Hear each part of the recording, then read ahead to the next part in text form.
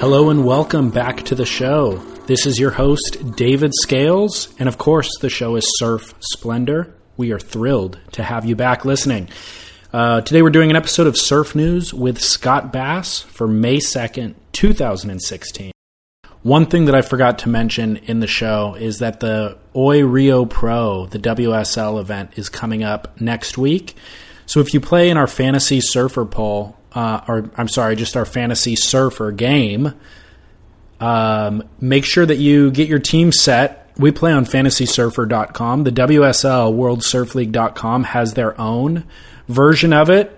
And I personally play there, but our clubhouse, for Surf Splendor, for the listeners, is set up on fantasysurfer.com. That's actually run by Surfer Magazine.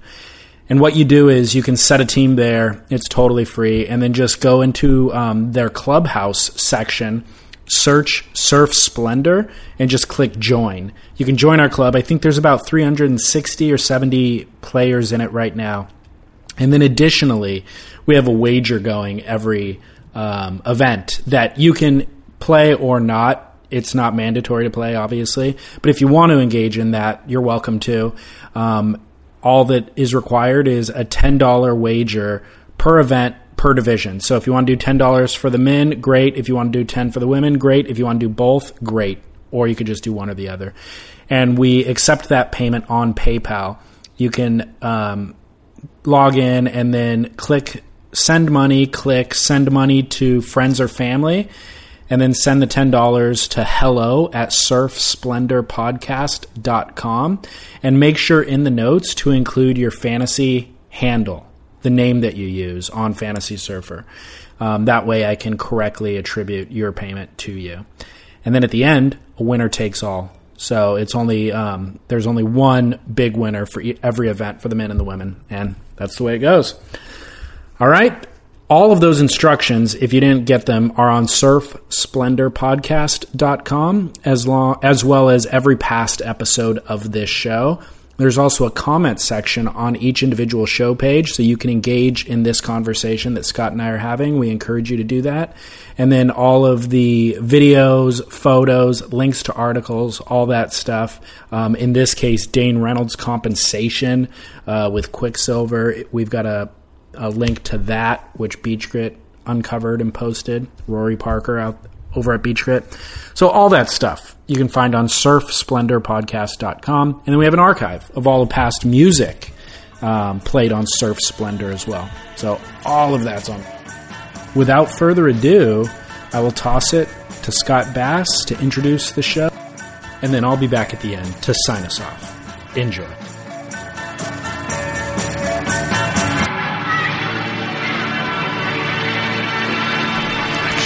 Yeah, guy. Yeah,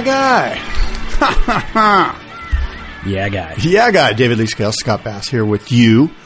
The listener. Yes, on Downline Surf Talk podcast this Monday, May 2nd, 2016, David. Man, I cannot believe it's already May. I looked at my phone and I saw May on it. I was like, what the heck? Sneaks up on you. Were you a fan of Prince? You know, I'm a fan, or I'm very intrigued by him as a human being. I never listened to Prince music. I just was fascinated by the fact that this 5'2" effeminate dude humped his way through all the ladies in Hollywood, while all the other dudes thought that he was gay and he was slaying more chicks than anybody. Like that's why you admire him. Not even admire, just like fascinated by, you know. And so obviously, I think aside from all the showmanship, he was a phenomenal guitarist, is what I understood about him. Prior to his death, I was well aware of that. So, you know, just a fascinating figure. So Prince passed away, obviously, since the last time we did a show a couple of weeks ago. And I guess, real quick, asking you right now, on the spot, you have to choose one, Michael Jackson or Prince. Jackson, by far. I was raised on Jackson, dude. I had the one glove, I had a jacket, practice the moonwalk. Shut up. Are you pulling my chain? No, I'm not actually. You had a Michael Jackson glove and the chain, and you did the whole deal? Chain? No, but jacket. Yeah. Oh, a jacket. Yeah, okay, yeah. I don't know what his accoutrements were. I'm not quite sure, but yeah, no, I was super into it as a kid. But that was, that was Thriller Michael Jackson. That was Bad. That's when those albums first came out. I was born in '81. So, well, I too, like you, I've never been a Prince person. I've never listened to his music, never purchased his music, never sort of, I don't know, I guess bought into the whole Prince thing. I'm not sure why. Apparently he's some musical phenom, and I'm sure he is. I'm certainly not one to be in a position to judge his musical acumen or whatever, but I just was never drawn to it. Yeah. You know what's funny? I clicked around the internet a lot when he died and was watching videos and interviews and things like that. One of the things that I found interesting was Kevin Smith was doing a talk at a college, and he was explaining this story of him meeting Prince. He wanted to use one of Prince's songs in one of his films, so he reached out and they got back, and that whole interaction was funny enough. But he ends up out at Prince's compound to film a documentary, basically. Yeah. And that... I'll post a link to this because I'm not going to tell all of the story, but the part that I found interesting was that in the end he found out that Prince has produced numerous albums, filmed, shot, edited, mastered numerous music videos, like fully produced Hollywood quality music videos that have never seen the light of day and will never see the light of day. Yeah. Prince just stockpiled finished product that I don't know if he didn't feel like it was good enough quality to go to public, or maybe he did and he just didn't think the public would get it, or I don't know what, but he has tons of finished albums that'll never be released. Yeah, unless somebody takes over the estate, and then... Well, somebody's definitely running the estate, so... Well, like Bowie, when he died with I think 3 or 4 finished albums that are slated to release in future years. Oh, that's interesting. But that was part of his plan, was I want these to go on without me. Oh, that's Prince's stuff was just like, no. He wasn't planning on dying. He's just like, I'm going to stockpile this stuff. Right. I need to create. Right. Which I think is really interesting. Like he just was a prolific creator of art. Yeah. Not for the sake of getting eyeballs and ears on it, just for the sake of creating. Yeah, that's how he sort of, dealt with himself, was through creation of producing that stuff. Yeah. And well, there's some bunch of, as you said, you scoured the internet. There's some super good stuff on the internet about Prince. And the best one, I think, did you see the Charlie Murphy piece on Dave Chappelle? Yeah. I saw it when it originally aired on the Chappelle show back in the day. Well, if you, the listener, hasn't seen it, you got to just Google Charlie Murphy talks about the time he played basketball against Prince. And the Revolution. It is so funny. Dave Chappelle and Charlie Murphy, those little Charlie Murphy moments Charlie Murphy, they're the best ever. Eddie Murphy's brother. Yeah, right. Yeah. So the funniest thing to me about that is they get back from the club. Well, wait, set it up. So let's switch her a little bit. So Charlie Murphy and Eddie Murphy at a nightclub. Prince rolls up. They're like, oh, Prince is here. Prince strolls up to Eddie Murphy and goes, I like your comedy. He's like straight face, just deadpans. He doesn't show any emotion. Eddie Murphy's like, oh, okay, wow. Let's go to my place and listen to Prince music. Yeah, listen to Prince music. So they go back to Prince's house. They're Paisley Park, I think is what it's called. Apparently Eddie and Charlie and his crew, and they're just like having fun partying LA types. And Prince is like, I'm bored. Let's play hoops. and Charlie Murphy just starts busting up laughing like, dude, I'm going to slaughter you on the basketball court. Yeah. And because Prince is literally 5'2". But here's the funny part about that to me was like Prince's entourage give Charlie Murphy and his crew shorts and sneakers and that sort of thing, and they go out and they wait on the court for Prince. They're warming up. Prince and the Revolution walk out wearing exactly what they wore to the club. So Prince has his pirate outfit on with the frilly. Yeah, he looks like wearing high heels. He looks like Will Ferrell in that ice skating movie, Blades of Glory. Totally. He's got the full ice skating outfit. Or Johnny Depp in Pirates, like almost. And high heels. Frills, high heels on a basketball court. And he ends up schooling Eddie Murphy and Charlie Murphy and the whole crew. And which was true. Like Prince was a very good basketball player. He played in high school, apparently. Yeah. And then... well, the other story that I heard this morning on Howard Stern was apparently he's a great ping pong player, too. So he calls up Jimmy Fallon's guy and goes, tell Jimmy to meet me at midnight. Susan Sarandon has some high-end ping pong thing in Manhattan.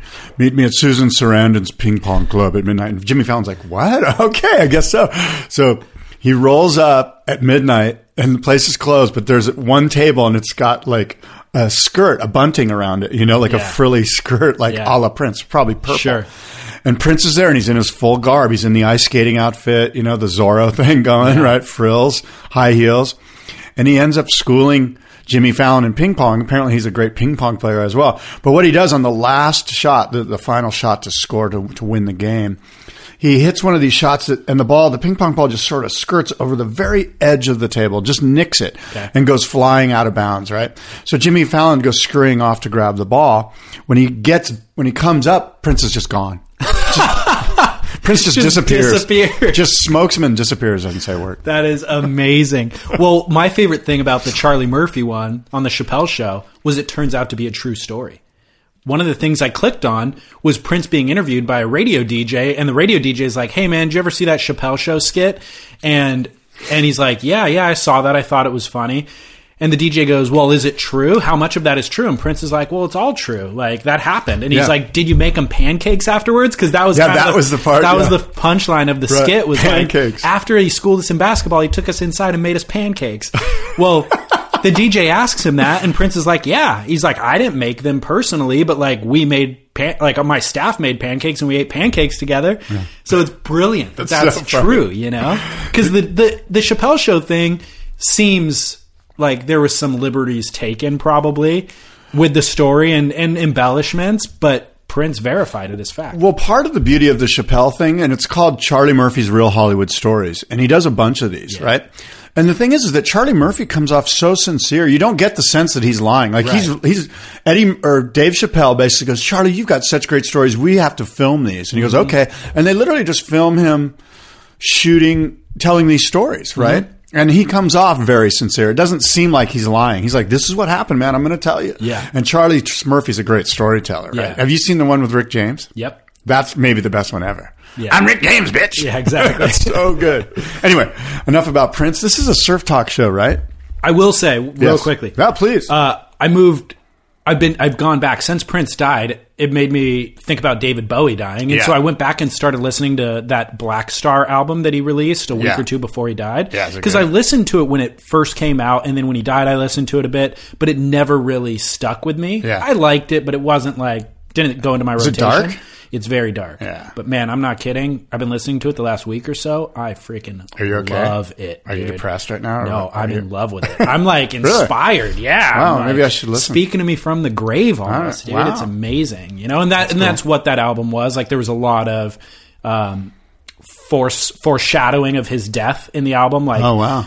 The opening track is called Black Star. It's about him being a black star in the universe looking down, and I'm not a celebrity, blah, blah, blah.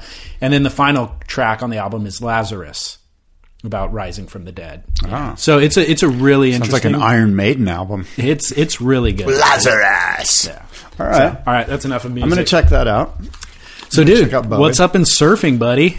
A lot is going on. Waves have been fun around here. Yeah, have you been getting some in San Diego? Yeah, probably not as good as up here, but there's been plenty of south swell in the water and windy. It's probably cleaner up here too. We didn't get a south eddy. We had like a week without much wind, and then this past week there's been a little wind, but it's still been fun. Like 3 to 4 feet, peaky, super fun everywhere. So had my fill.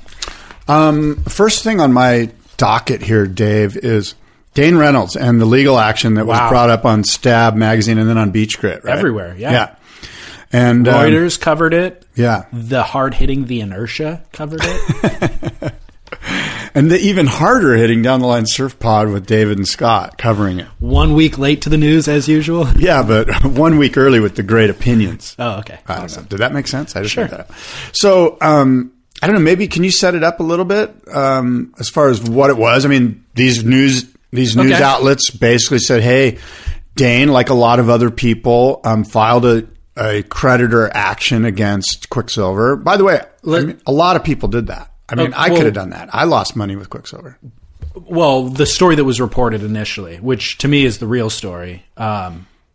Me saying the real story is how the media confuses the story. That's the story to me, because it was reported differently everywhere. But ultimately, the first thing that hit was headline, Dane Reynolds sues Quiksilver for $3.4 million or 3.6. Right. Was that a Reuters headline or was that no. Beach Grit's headline?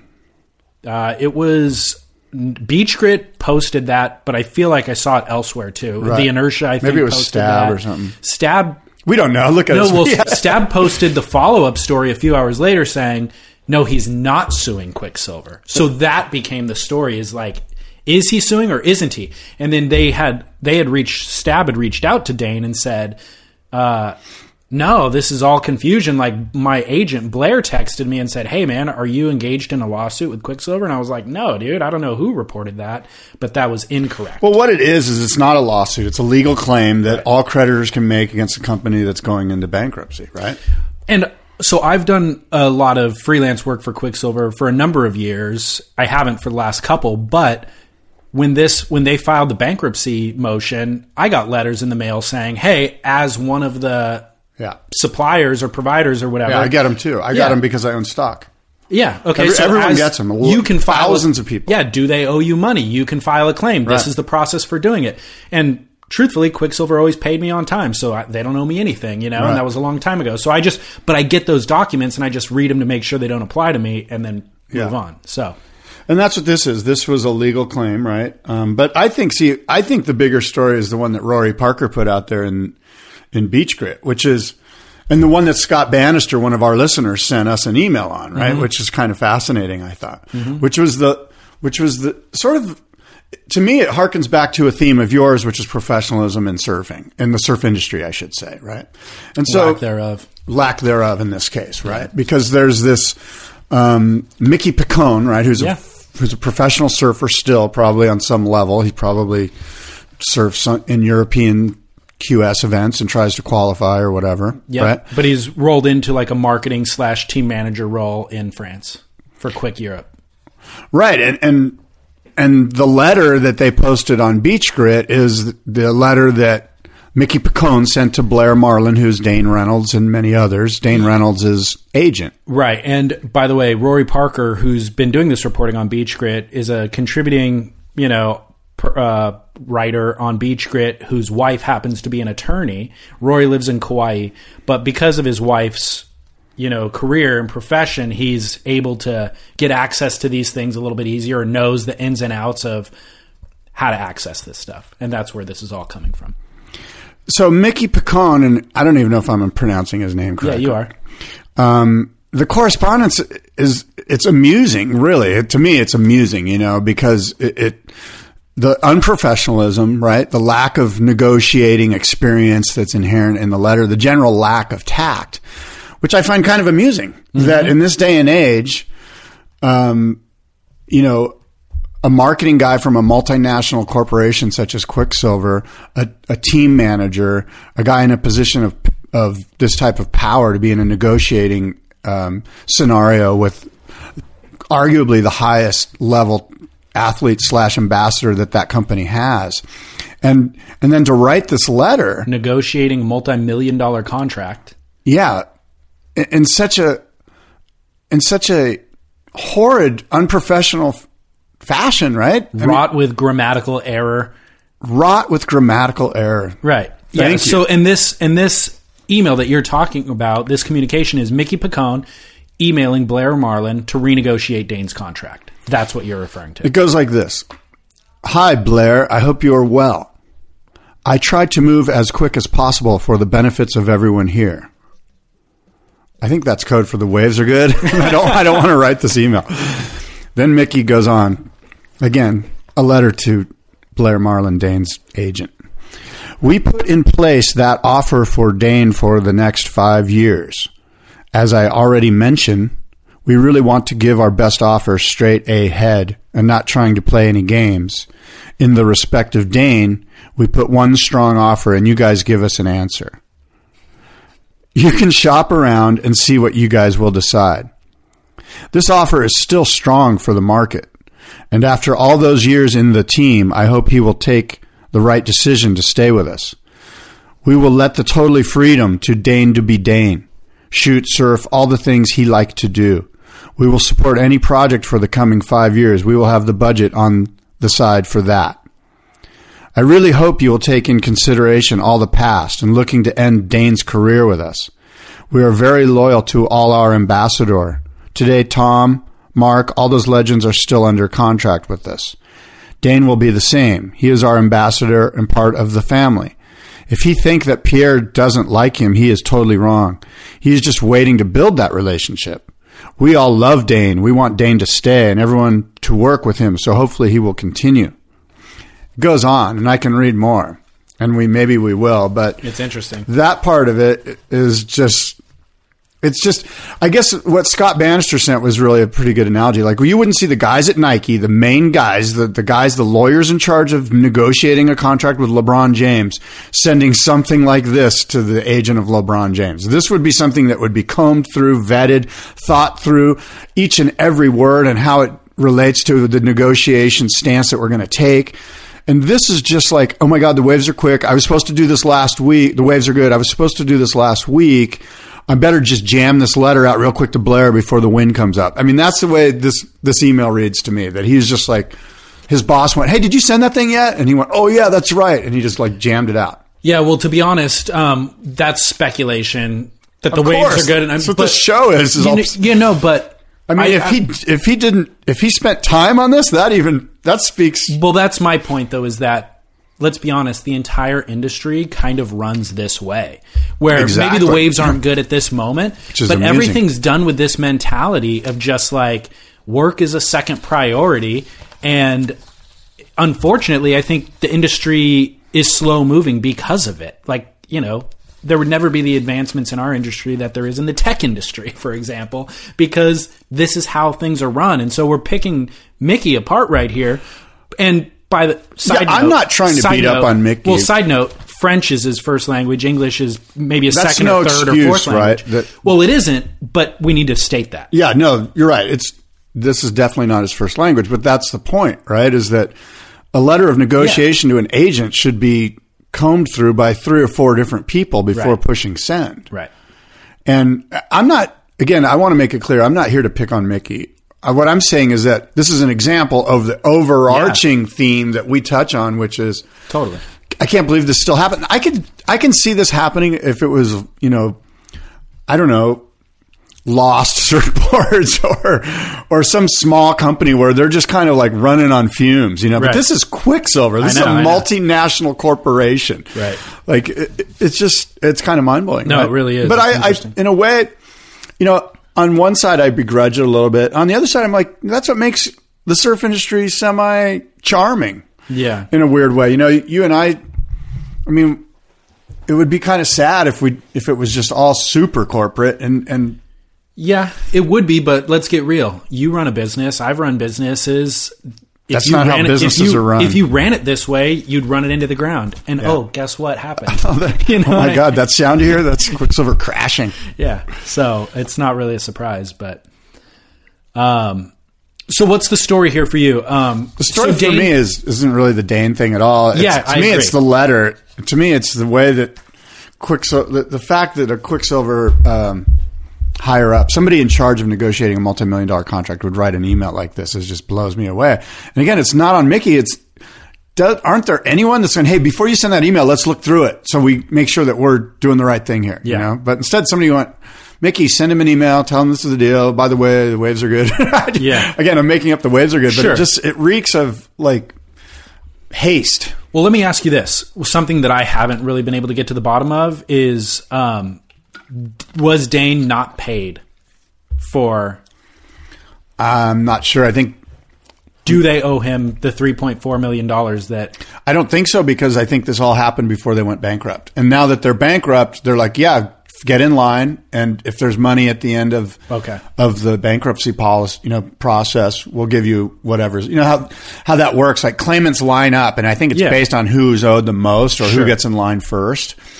And they start and they look at, okay, after we're in bankruptcy, this is how, and we sell off all our assets. This is how much net cash we have, liquid cash. Based on this amount of liquid cash, let's say it's $1 million, and we owe $30 million to 30 different claimants. Well, let's try to divvy it up. You're each going to get a third of the million. So he's not. But did they or didn't they pay him? Like, was he left without paychecks on certain pay periods? Or what? I'm not sure. Yeah, I think Rory's going to post part 2 on the Beach Grit. It's already up. Oh, is it? Yeah, it's already up. And on part 2, it shows his compensation, actually. It's a lot. $300,000 a month? Yeah. Yeah. It totaled $474,700,000 over the course of a couple of years. But wow, that's mind blowing. That's like set for life type money if you use it right. Totally. So one thing that I did read to answer kind of my own question that I was just asking you was Dane walked away from his contract, I think, before it was finished and didn't negotiate with Quick to buy him out. Like, they were going into bankruptcy. He still had time left on his contract, and he opted to just walk away from it. And so this email exchange is in regard to the termination of his contract. So one thing that you could do as the person who has the contract is just say, hey, you guys are going bankrupt. I want out of this. You're going to owe me $1 million over the course of the next 12 months or whatever. How about you just give me $500,000? I'll walk away right now. Well, Dane didn't ask for that payout. He just instigated the termination, signed on the dotted line, and walked away. So I'm not sure if this claim that we're discussing is in regard to the amount of money they would have owed him through the end of his contract that he signed away or not. But it seems to me like he got paid appropriately when he was still under contract.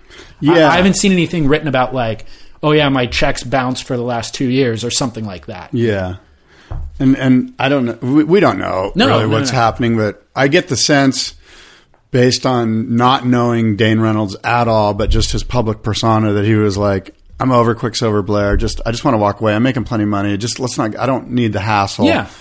Totally. By the way, I'm going to sign with Vans for even more. If he's making $4 million from Quick, how much is he making from Vans? I heard he was making $200K a year from Vans. That's it? Not nearly as much, but Vans isn't his title sponsor. Right, Vans, but that's going to change. No, I don't think it will. Oh, yeah? He's always been with Vans. Vans doesn't want Dane to be their main guy? I'm sure they want him to. I don't think who is Dan he wants with? to. He's Who's with Dan nobody. He's developing a clothing company called Destroyer. Oh, my God. With That's a mistake. Craig Ando, and I think is his name Dylan Reeder or Dylan Ryder, the skateboarder? I don't know. So that sounds like a mistake.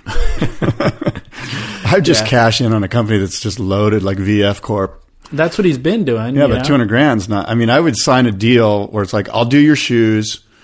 I'm developing clothes myself, so I can't do that. But I want this for shoes. Get me a couple million a year for shoes. I'll do whatever you need. And you need to back the fact that I'm doing a clothing line. And oh, by the way, if we ever, But that's what he tried to do with Quicksilver with Summer Teeth. And it didn't pan out. But he cashed the millions of dollars of checks over that course of time. So he did exactly what you're talking about. And now he's at a point where he's like Kelly, where it's just like, well, I've done that, and now I'm set. And now I want to do this. Maybe if he's got enough. I mean, I don't know. I'm not saying don't do it. I'm just saying I always look at it like, dude, if you've got an easy check to cash, why not just cash it and do that thing? Why just do that thing? Well, why just do Destroyer? Well, you're sneezing at the $200K he's getting from Vans. He's doing what you're saying. He's taking $200K a year out of Vans. I am sneezing at that. I'm saying you could do 10 times that. You should be getting $10 million. And he's already done that. $2 million. That's what he did for the last 4 years with Quick. And now he transitioned out of this. He wants to do a passion project, but he could live on the $200K. So if you're his agent, you're saying you're good with the $200,000. Let's not go to Vans for more now that Quicksilver. Well, why not just be totally Vans, just be all Vans, and then have this thing developed on the side. When it develops, you can just nip the Vans deal in the bud. Let's get real. He's not going to get paid the same amount that he was before because he's not at the height of his powers. So he's going to take a lesser. He's going to take a lesser amount. I said that. I said lesser amount. I said, well, how about $1 million? But what he's banking on is I'm going to make $10 million on Destroyer. He can still do that. It's not either or. Yeah, I'm saying go renegotiate with Vans, get $1 million, create Destroyer. Yeah. Because Destroyer is going to cost him money, No, well, it will, but it'll bring on investors. I mean, I don't know how much he would put in on his own, but at any rate, it's all interesting. We always love discussing the business side. You got two surfers and a skateboarder trying to run a business. I don't know, dude. But they're not necessarily running the business. They're the figureheads behind it? Well, not even. They're just the faces in front of it. Like those are Is it their super creative influential vision? guys. Yeah, they're super influential guys. Is it going to be like crayons on a surfboard? I'm afraid that it is. And the thing is, that's why I'm saying go get $1 million from Vans. If you're going to do crayons on a skateboard, you got to realize I'm on your side here. I know you are. I'm explaining to you. I'm on no one's side, by the way. I'm explaining to you what Dane's side is, right. But I'm a very conservative person anyway, I would go on your side of the. I would recommend. Do you still have the Michael Jackson glove because it could be worse than mine? When you're hiring for a small business, you want to find quality professionals that are right for the role, and there's no faster or effective way than through LinkedIn Jobs. Your time and capital are precious, and there is a powerful resource that can help you focus on what you're good at and integrate people into your team seamlessly to help grow your business. LinkedIn Jobs has created the tools to find the right professionals for your team efficiently and for free. LinkedIn isn't just another job board. Everyone is already on LinkedIn with their resumes and references, and now LinkedIn has designed a hiring platform to connect you with candidates specifically qualified for the job that you post about. More than 1 billion professionals meticulously organized to connect people by skill set to help us all advance our position.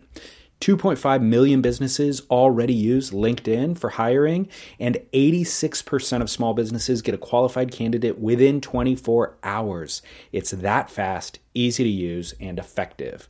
LinkedIn Jobs can help you write job descriptions, filter the right person to you, and give you the tools to help you interview them like a pro.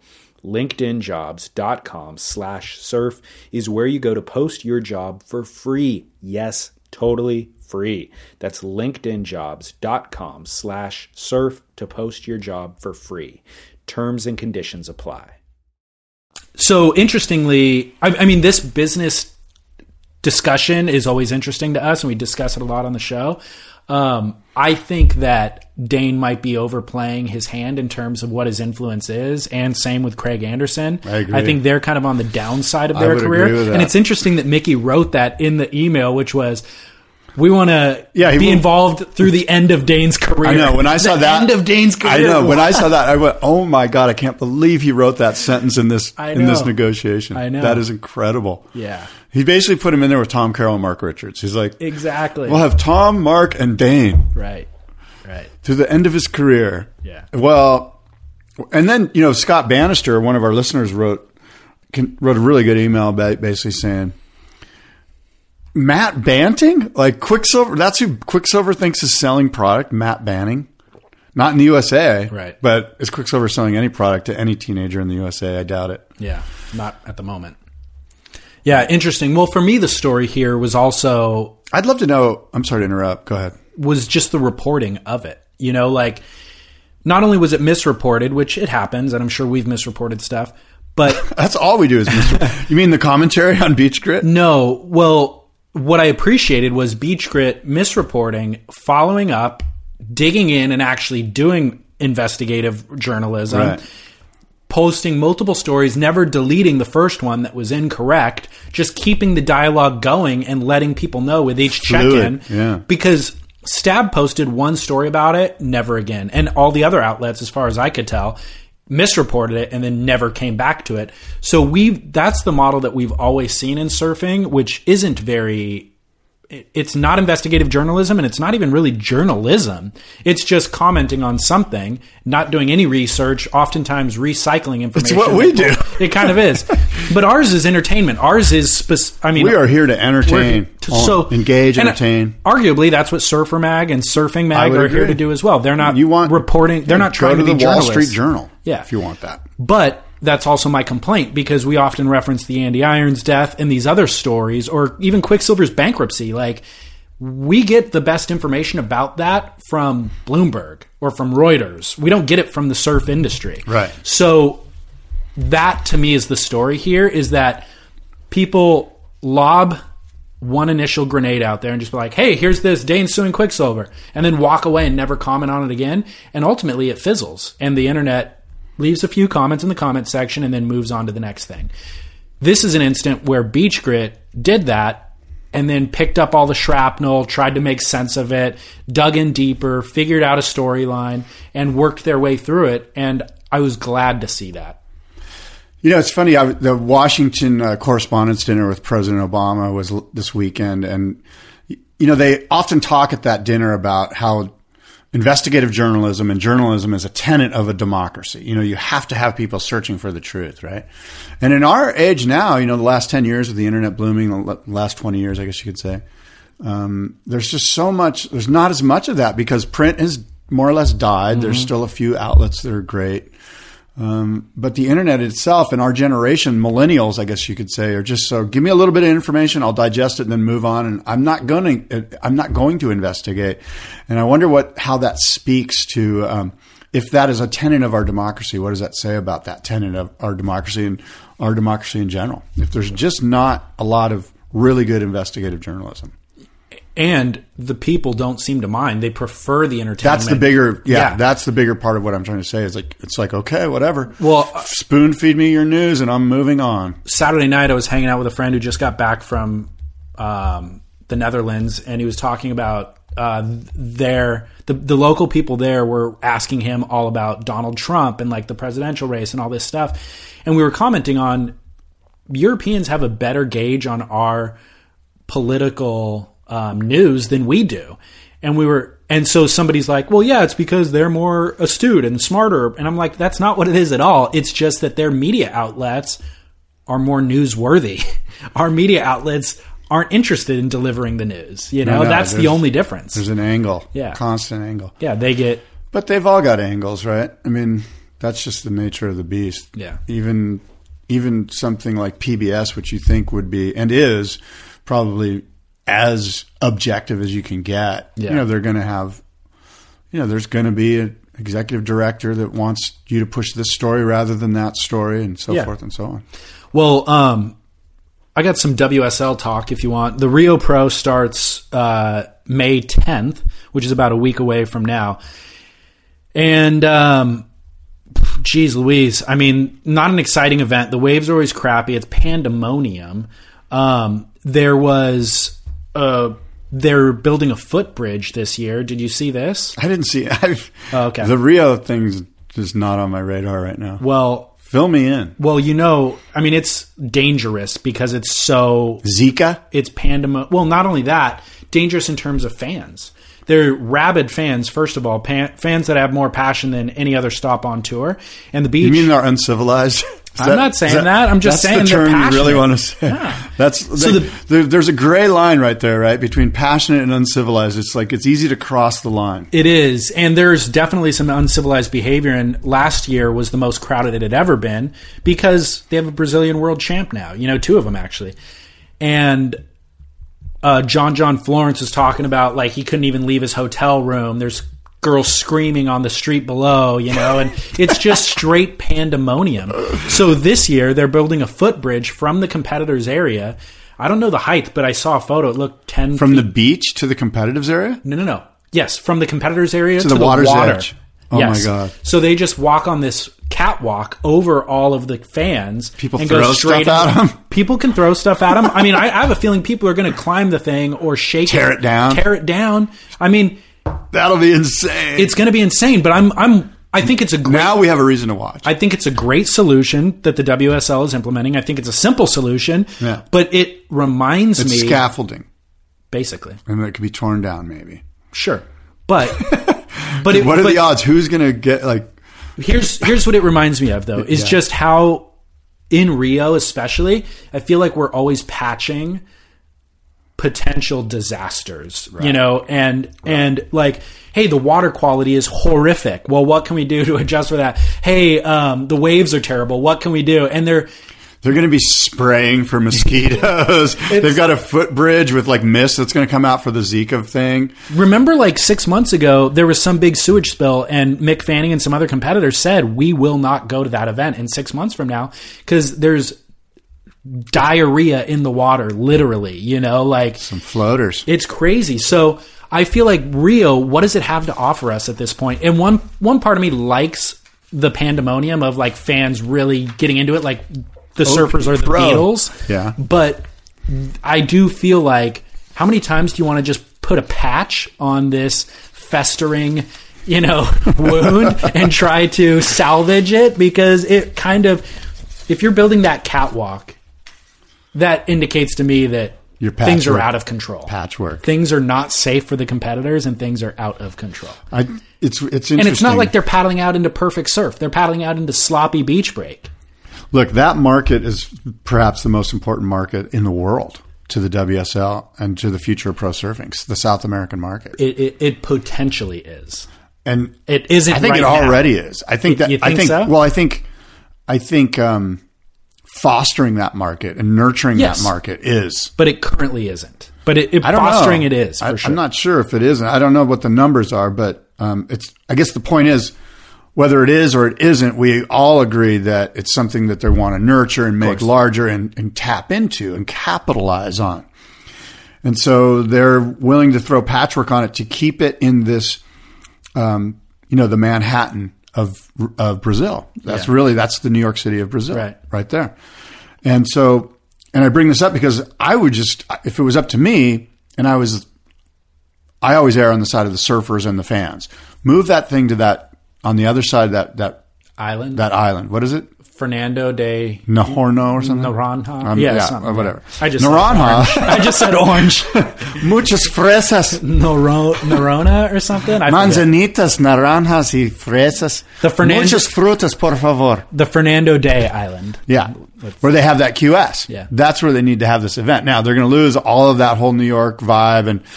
But I think with the proper broadcast, you could still have that like Manhattan, Times Square, big screen experience for the fans in Rio. And you could probably build something around that, like a surfboard expo, for instance. Thank you. Go ahead, call me. I'll do my surfboard expo there. We'll call it the WSL Surf Expo. And you can watch live the event on 17 multi-large screens with, we could do something really cool there and engage the audience there while having the event somewhere worthy. Totally. I agree. I'm full of good ideas. That would be the solution. We need to have our listeners sign a non-disclosure so that they don't rip all our ideas. They're going to rip them all and, whatever. That's what are you going to do? Call us. Well, by the way, so they sent out a news about the QS in Cabo. Okay. The WSL is doing a QS in Cabo, just real quick. And they're like, Chris Coquet is going to be commentating, blah, blah, blah. And I sent the guy an email. I forget his name right now, but he's a cool guy. It wasn't Dave Proden, but I'm like, hey, I want to join Chris in the commentary booth. I'm ready to do this. Yeah. Because I'm thinking to myself, cool, I'll go down there. I'll get my feet wet with some QSs, and maybe I'll grow into being one of the commentators. Sure. And the guy got right back to me. He's like, hey, great idea. Wow. But that's where it's ended. Oh, okay. But he's like, hey, Chris isn't even doing it this year for whatever, Chris has scheduling conflicts. But there's this other guy down in Cabo who's running the thing. You need to reach out to him. And at that point, that's where it kind of ended. Yeah. Funny. But anyway, I'm throwing my hat in the ring as a commentator. Let it be known. Because I give those guys so much grief that they would love to put me in there and grill me. Man, I can't wait. By the way, Scott Bannister is really anti-Martin Potter. He's just over Martin Potter. Well, a lot of people He wants us to comment. We've been pretty kind to Potter, but to be honest, I've kind of feel similarly to Scott. Scott Bannister, not Scott Bass. Because the thing is, I got to give Potter respect. I know, the guy's a world champ. I know, that's I'm the way not I really feel going to call him out. And I don't think he's that bad relative to other people. I think there's other issues there that need to be resolved before we would resolve that one. Yeah, yeah. Well, and I don't think he's that bad. I just think, 8 to 10 hours. If somebody bothers you for whatever reason, the phonetics or the semantics or the syntax or the delivery of the broadcast or whatever it is, you're bothered. If you listen to that for 8 hours, it's going to wear on you. Totally. So the WQS or WSL also held a QS 1000 event at Lance's Right in not the syntax. You don't comment on syntax. Go ahead. Sorry. Full of QS 1000 at Lance's Right in Flawless Head High Surf. Did you see this event? I did see that. I mean, I watched this. Have you surfed Lance's Right? A bunch of times. How good is it? Super good. Super easy. So flawless. So Probably that was wave. My thought. I watched that and I'm like, okay, these QSers are surfing Flawless Head High barreling rights while the CTers are going to Rio next week. And then I thought about it again, and I go, you know what? I don't even want to see the C-tiers out at Lance's Right because it's too freaking perfect, and it's too easy. They're going to get so shacked, come out and do a cutback and kick out, and how many of those do you need to see? I'm watching these QSers do it, and I'm already kind of bored. Well, there's a good air section there, too. Which is where Jeremy, I think, smashed his face into the reef and went unconscious. Oh, Jeremy Flores? Like a year or two ago. On the surgeon's table. There's this thing called the surgeon's table there. He tried to do an air reverse and landed face first on dry reef. Rad. Got helivacked. Anyway. No, I didn't know that. So anyway, my point is, when I saw that, I thought about it, and I go, you know what? What I do enjoy is seeing our C tiers in challenging surf. Sometimes it's Bells Beach, challenging, but not really that exciting.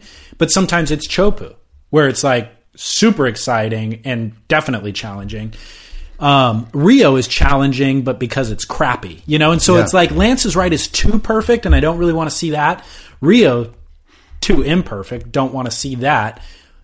But what we want isn't perfect surf for our competitors. We want challenging surf. That's really the ultimate criteria. Pipeline is freaking challenging. Challenging. That's what we that's what crystallized in you after watching that Lance is right thing. And that's a wave too. That if it's not perfect, you don't even surf it. Like as soon as it goes onshore, it's over. Yeah, it's got to be offshore. Yeah.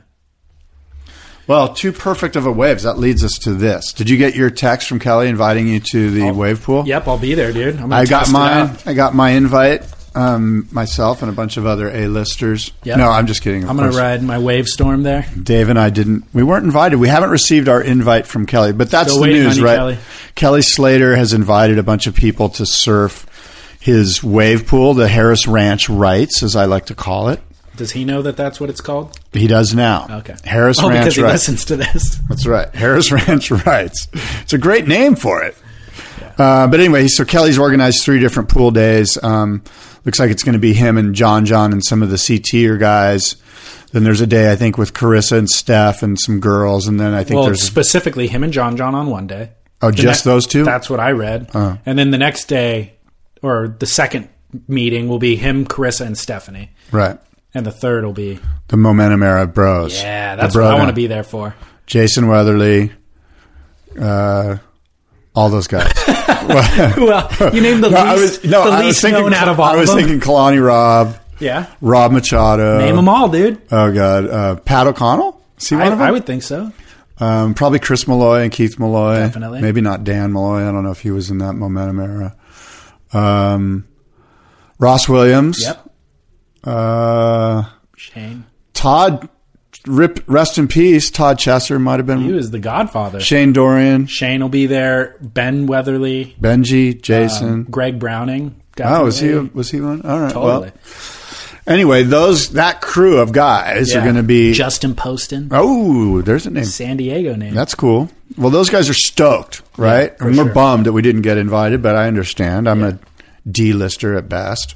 Well, they talk about, so Kelly wants the the text message that he sent apparently said, quote, "Would you like to join me in Fresno to surf and test my new wave pool?" End quote, or unquote. And so I think that's interesting. He wants to get feedback, obviously, from some of the better surfers in the world. There's rumors that there will be an event there in August of this year, and then potentially QS. What does that mean? That Stab reported that there was going to be an event in August. Does that mean a QS event? No, they didn't say. What does that mean, an event? It just said a low-profile event. So it doesn't even mean that it's a contest. It just means something, Well, I know what that event is. What? I have been talking with Kelly a little bit on the side. I've come up with perhaps the greatest marketing maneuver in the history of marketing maneuvers. Can't wait for this dad joke coming down the pipeline. This is what's going to happen. Okay. From now until the end of July, when you buy a Firewire surfboard, there's going to be a golden ticket attached to it. This is going to be called Kelly Wonka and the Chocolate Factory. Wow. Much like Willy Wonka. Because the color of the water. Exactly. Chocolate Factory. Kelly Slater and the Chocolate Factory. It's a take on Willy Wonka. Oh, I didn't catch that part.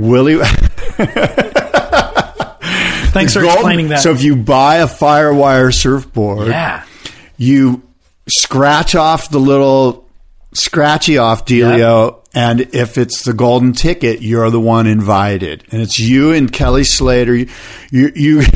Kelly's going to meet you at the gates of Harris Ranch Rights. He's going to have a top hat on, right?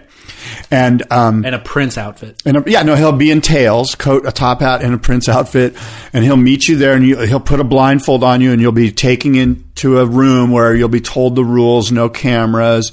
If you screw up, you're going to be ejected out of this situation. You're going to sit there and watch small green men rip the shit out of this wave. There'll be like a Glenn Hall, Tom Carroll, Pat O'Connell, all in green. In over 5'5". No, they got to be 5'4" and under, Oompa Loompa style shredding going on. You're going to be watching this. This whole thing it's going to be incredible. It's Kelly Wonka and the Chocolate Factory. You'll be able to shred the chocolate pool with Kelly. And the golden ticket. I mean, this is the thing that every surfer in the world, they want to be invited to this thing. What a great opportunity for Firewire to move tons of product. I think this is the hottest ticket. I just made all the... It's ours, Charlie. I've got a golden sun up in the sky. Slippers, Charlie. Scott. The golden I've ticket. got a golden ticket. I've got a golden ticket. I never thought that I would be slapping a lap of luxury because I'd have said It couldn't be done. but it can be done. Wow. I want it. Where can I buy the nearest Firewire surfboard? They're available everywhere. And The Slater Designs model specifically. Yes. Or among those three models. Kelly Slater, Willy Wonka, and the Chocolate Factory. Harris Ranch Rights. I like it. I just made all that up, by the way, in case Mark Price and Chewy Reyna are listening. Just my idea. I seriously think it's a good idea, though. I don't know if it's you buy a Firewire, but if there's, it'd be better if it was a lower end product, like Creatures of Leisure. Isn't he involved? No, he's in whatever his community. So buy a community project leash or something like that, where it's like a $20 item. Everyone would go and buy a leash. Oh yeah, they would kill the leash market with that. Yeah. Or maybe it's fins through. Basically, you're buying a $20 raffle ticket. You're buying a $20 raffle ticket. Yeah. The golden ticket could be yours. And wouldn't that be cool to see Kelly in a top hat and tails greeting you there, and a bunch of green Oompa Loompa style, Tom Carroll and Pat O'Connell. Who else is small? Louis Samuels. We could get a bunch of people. I think arguably one of the best ideas you've ever had, actually. It's a pretty good one. I mean, it's not really mine. I sort of stole it from Willy Wonka and the Chocolate Factory, but it's a good one. Yeah, it's a great idea. They should do it. They should do this. By the way, have you seen anybody riding Kelly Slater Designs at your local beaches? No, but I was down at Bird's Surf Shop, and he says he's selling a lot of them. Okay. Yeah, the Stewie Kennedy model one. The sci-fi. Yeah, the sci-fi apparently is doing really well. I saw a guy paddling out on one the other day in Huntington. How did it go? Well, I didn't actually see him catch any waves. I didn't have high hopes for him based on just my assessment of the situation. But I should have just asked him how he likes it. I want to ride one. I've been waiting. I think Chewy's got a demo. Okay. You know what? You'll be able to demo these at the Boardroom Show. Yeah. The Sunday morning of the Boardroom Show at 15th Street in Del Mar. Firewire, I'll have all the boards down there for a demo morning. Starts at 7 a.m. So you're going to want to get down there. Yeah. Sunday, May 15th, 15th Street in Del Mar for the Boardroom demo, surfboard demo. Well, and Firewire will be there. We got to vacate the room in about 10 minutes. So do you want to prioritize your last 10 minutes of the show? Yeah, well, I want to tell everyone also about Sunday at the Boardroom Show. Go for it. The Vintage Surfboard Swap happens only on Sunday. I want to make sure that's clear because I know there'll be people that'll show up Saturday. But the Vintage Surf Swap is only on Sunday of the 2-day event at the Boardroom Show. And you can bring 2 boards. It's a vintage swap, so bring pre-1995, pre-2000 surfboards. And bring a towel or a mat, something to lay your boards down on. You can only bring 2 in. And be a part of the swap. There's no cash change. You've got to buy a ticket to get into the show. Sure, but you can't just go buy a board. You got to swap. No, you can do whatever you want. You can swap. You can just look. You can buy. People who are bringing their boards, they can buy or sell and or come swap. up with a price for what they want for theirs, rather than okay, got it. Yeah. All right. I've got a must-see moment. Well, real quickly, do you want to talk about the Boardroom Show? The Big Wave Awards did take place since our last show, and you basically called. I know every single all one. of them. I know. Shane won overall performance and ride of the year. Aaron Gold won paddle of the year. Yuri Soledad won biggest wave. Kiala Kenley won the barrel of the year. Nicolo Porcello won the wipeout of the year. That guy went on and on. I watched some of it. It was unwatchable, as all of these award shows are. It's not the WSL's fault. It's just the nature of award shows. Nobody wants to hear these people drone on and on, but you have to do them. You have to sit there and listen. But Nick, that guy went on and on and on. Yeah. I guess Greg Knoll was the highlight, right? Well, or the low light, depending on how you look at it. And we discussed female big wave surfers in our previous show, and we're at a loss to name some of them. Andrea Moeller was a name that we didn't come up with, but she actually won the Performance of the Year for the women. So I thought we should give a shout out to her as well. So what do you got for the must-see moment then? My must-see moment is real life. Red Bull's been putting out these, or I don't know if they've been putting out a bunch, but I saw one and I posted it on my website. Ben Wieland did this really neat 3-minute clip on basically surfing up in Alaska. Oh. And I know we've seen these before, but I mean, this guy, there's a handful of really good cinematographers. I mean, that's kind of what they are. I know they're working in video and not film, but some of them are probably working in film. But anyway, Ben Wieland's real life, and it's a pretty fascinating look at surfing, sort of, the exact opposite of a wave pool, just way out in the nether region of the world, where it's just cold and beautiful and scenic and is there any good rugged surfing in it? Yeah, there's really good surfing, and there's some really good waves, and it makes you go, holy crap. If there's waves like that. Now, these guys are head to toe, full suited up. But as a hardcore surfer, if you had to relocate there for some reason, would you continue surfing?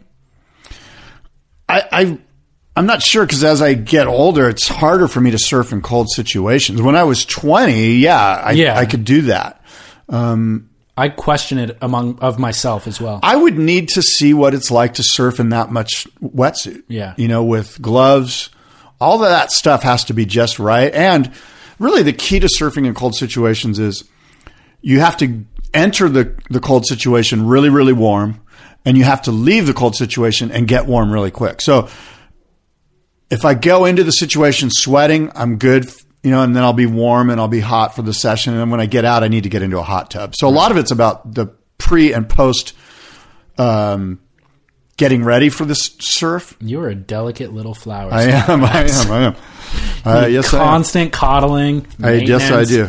Easier, softer way. Need me to stroke your ego all the time, tell you that you're doing a good job at life. It's a fragile deal, the whole sad. thing. It's kind of sad, actually. It's, yeah. So my must-see moment is the time-lapse footage that Surfline posted of the whale washing ashore at Lower Trestles. Yes. Holy cow. This was covered in tons of media outlets outside of surfing, but basically 40-foot whale, 60,000-pound carcass washed ashore at Lowers, and not down the beach from Lowers, not 50 yards. Like, it's at Lowers. No, you couldn't have put it in a better place or worse place. Worse place. So, by the way, Lowers is pumping today, and it's packed. The whale is gone, and nobody gives a crap about any of the sharks or anything. Well, I think there will be some potential shark situations. I saw somebody posted an Instagram of a sea lion or a seal washed up on the beach with a big chunk, shredded. Yeah. But I heard from that was not at Lowers, and somebody was trying to continue the fear to keep people out of the water so they could shred. Well, at any rate, the professionals, marine biologists and stuff, said you can surf out there as soon as the whale's gone. Basically, just exercise caution. There will be more shark activity, but exercise caution. Those guys are setting themselves up to be sued. Specifically, he said, it was Justin Wiesbeck said, once the whale is off the beach, I would feel very comfortable about going back out there. Just keep an eye on the conditions. Every time you go to the beach, you evaluate what's going on. If you drive to your spot and there's a dead whale washed on shore, I would definitely think twice. But once it's off the beach, you're all good. There is a bit of whale oil in the lineup still. There's a funky smell. That's a problem. Yeah. That's going to create some sharks. But basically, the appropriate, I don't know who the appropriate bodies are that come and get rid of the whale, but they came in one day, dismantled the whale, basically cut it into pieces, hauled it off to a landfill in San Diego, Scott's hometown. Do you, you're surfing Lowers, do you feel safer in the middle of the pack or on the fringes of the pack? Safer from a great white attack or a shark attack? I would think the middle of the pack would be safer. Wrong. I know. You do know that. No, I had assumed that if you asked the question, the middle of a pack in case they miss their first, they can turn and get one of the others. They will rarely get a straggler on the outer ends. They always go into the middle of the fish boil because, like I said, there's more chances to get prey if you attack the middle. I also remember hearing that they usually attack closer to shore. Oh, that's interesting. Yeah, people think like the farther out, the more at risk you are. It's the opposite. I wonder why that is. I think it has to do with... Like, is that statistic-based? Yeah, but I think it had to do with the animal being wounded. Like, they think that, when you're at shore, you're wounded. Like the whale is going to beach itself, so it's headed towards the shore, or the seal is, or whatever. Right, and that they're just going to go. Oh, that's interesting. Go grab that one because it's easy bait. Oh, that's interesting. Yeah. All right. So that's my must see moment. The time lapse. Surfline basically, when this happened, then went back and pulled the cam footage and made a time lapse out of it, and you watch this whale just rolling in over the course of a day. Do you have a conspiracy theory about why the Surfline lowers cam went down during the whale carcass situation? No, I didn't know that it did. Yeah, I noticed that it was down for a while. Well, families went down to the beach to watch it be removed, and the people said, like, hey, be aware, there's no good way to do this. We just cut this thing into pieces and throw it into a dump truck, basically. But kids are interested in that stuff, and they want to see the sheer size of the thing, A friend of mine, well, not a friend, but a listener, came up to me the other day, heard my voice. This is different than the last time we met. Marcus, his name was Marcus. He said, "Hey, I heard you talking to this guy over here. I overheard you. You're the guy that does the podcast. Enjoy the podcast. Thanks so much. Been listening to it for years." Nice. Yeah. Awesome. Do you have a Duke and a Coop? That guy Marcus is my Duke Kahanamoku. Okay. Well, I hate to rush through these, but we do have to vacate the room. My Duke is Dave Barney Miller, who has a new film coming out called You and Me, which charts his life as an aspiring pro surfer in Australia before a near-fatal car accident that left him quadriplegic. The recovery and the love story that transpires in the midst of it all is really interesting and profound, but it's not all roses. He's had a really rough path and dealt with substance abuse, alcoholism, and then through that met this girl who's really stood by his side as a quadriplegic. Like, they met after he had the accident. And anyways, cool. This guy, Mick Fanning's been really involved in this guy's life because Mick Fanning lost a brother to a car accident in a very similar situation. His brother Sean was an aspiring pro surfer when it happened. So this documentary takes place over the course of 4.5 years. They're premiering it through a tour in Australia right now. And it looks amazing. I haven't seen it. I just watched the trailer and it looks great. But the story is heartwarming. So that's my Duke. Barney Miller, whose goal it is to walk again. Cool. Good for Barney. My kook was submitted by a listener, Russell Thorne. Magic Seaweed did an article. Donald Trump wants to build a 200-ton rock wall in Ireland that would destroy a picturesque beach and surf spot to save his multi-million-pound golf resort. Basically, he's worried about coastal erosion. There's a surf spot there. His golf course is right on the coast. And so what he wants to do is build this $10 million, 200,000-ton rock wall to prevent the coastal erosion. Everybody else, of course, is saying... it's an erosional coastline. How about retreat? This is an important picturesque surf line. And yeah, retreat, because he actually owns enough land to move the golf course that's what he needs to inland do. More. That's what he needs to do. That's what's going on. I hate to rush through these, but again, we have to. But I'll post links to this article on surfsplendorpodcast.com. And thank you, Russell Thorne, for submitting that. A couple of things. NHL playoffs are happening. I love watching the NHL playoffs, man. So the Pittsburgh Penguins and the Washington Capitals are in a heated round 2 series right now. The Boardroom Show is happening in less than 2 weeks, May 14th and 15th at the Del Mar Fairgrounds. The Icons of Foam tribute to the Master Shape-Off honoring Jerry Lopez is featuring Pat Rawson, Ryan Lovelace, Ryan Birch, Roger Hines, Ron House, and Ward Coffey. They're going to compete, try to replicate a classic Lopez surfboard. We've also got another shaping bay with Young Guns of Shaping. 15-year-old Zach Flores is featured there. That kid's amazing. You can learn how to shape at this show. There's DIY classes, how-to classes. There's insightful seminars. Surfer Magazine is producing a thing called the Surfer Talks, presented by Millennium Foam. There's a whole seminar discussion on Kelly Slater's wave pool. There's one on the WSL and the future of pro surfing. There's one on El Nino its effects, what it means to big wave surfing. And there's one on, there's a conversation with Jerry Lopez, a Q&A with Jerry himself. And dozens and dozens and dozens of exhibitors. Well, hundreds of surfboards, state-of-the-art all surfboards. All the name brand, everything that everybody knows. Yeah, top manufacturers. Best in Show by Bubblegum Surf Wax, so big wave guns are going to be represented. There's RevChem is doing a bunch of really great laminating demonstrations. There's guitars, ukuleles, food, beer. I'm sure I've missed something. The Grass is Always Greeno, another seminar about George Greeno. A lot going on. BoardroomShow.com for tickets and information, or to listen to the show, you can simply go there. And Scott and I will be there. That's right. Come up and say hi. That's right. Come say hi. Yeah, and shout out to the Surfing Heritage and Culture Center for letting us use this space. Absolutely. Surfingheritage.org. Until next time, adios and aloha. Something happened on the day he died. Spirit rose a meter and stepped aside. Somebody else took his place and bravely cried, I'm a black star, I'm a black star. How many times? Yeah, so hopefully you'll make it to the Boardroom Show. I know we have listeners that are actually flying into the event. Really, really a cool thing. It's unfortunate that the Boardroom Show doesn't exist all around the world at different locations, because it is a really cool event, and we're grateful to have it here in Southern California. And of course, it is Scott Bass's event that he owns and hosts and all that sort of thing, and runs.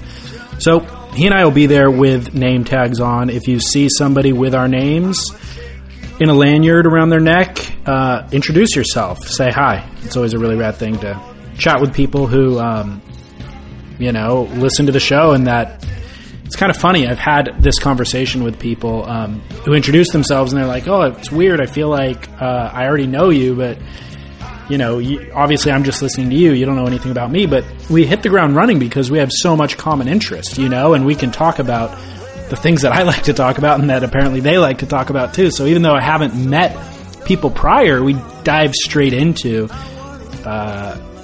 friendship or just engagement that feels very comfortable, like with somebody who you would have known for a long period of time. So I think it's a really cool dynamic. And anyway, it'll be great to meet you if you're there. If you're not, boardroomshow.com has some of the information, and he'll document it. You'll see videos and photos on Surfline. Everybody covers it. So, all right, that's coming up May 14th and May 15th. Enough about the Boardroom Show. Rate and review Surf Splendor in iTunes or wherever, whatever podcasting app you listen in. If you rate and review the show, it helps our other people to find the show. It helps with our ranking, basically, and searchability. So you guys have done a great job with that. I think we have like 80-something ratings and, 50 or 60 reviews. And for the vast majority, there's only one or two that aren't 5 stars, so the vast majority are positive. Grateful for that. And just share the show with friends. We always ask that you help the show grow in that respect. All right? You've heard enough of me for today, so I will give you a break and let you know that we'll be back in 2 weeks. But until then, I encourage you, get out in the ocean, catch a couple waves, and shred on.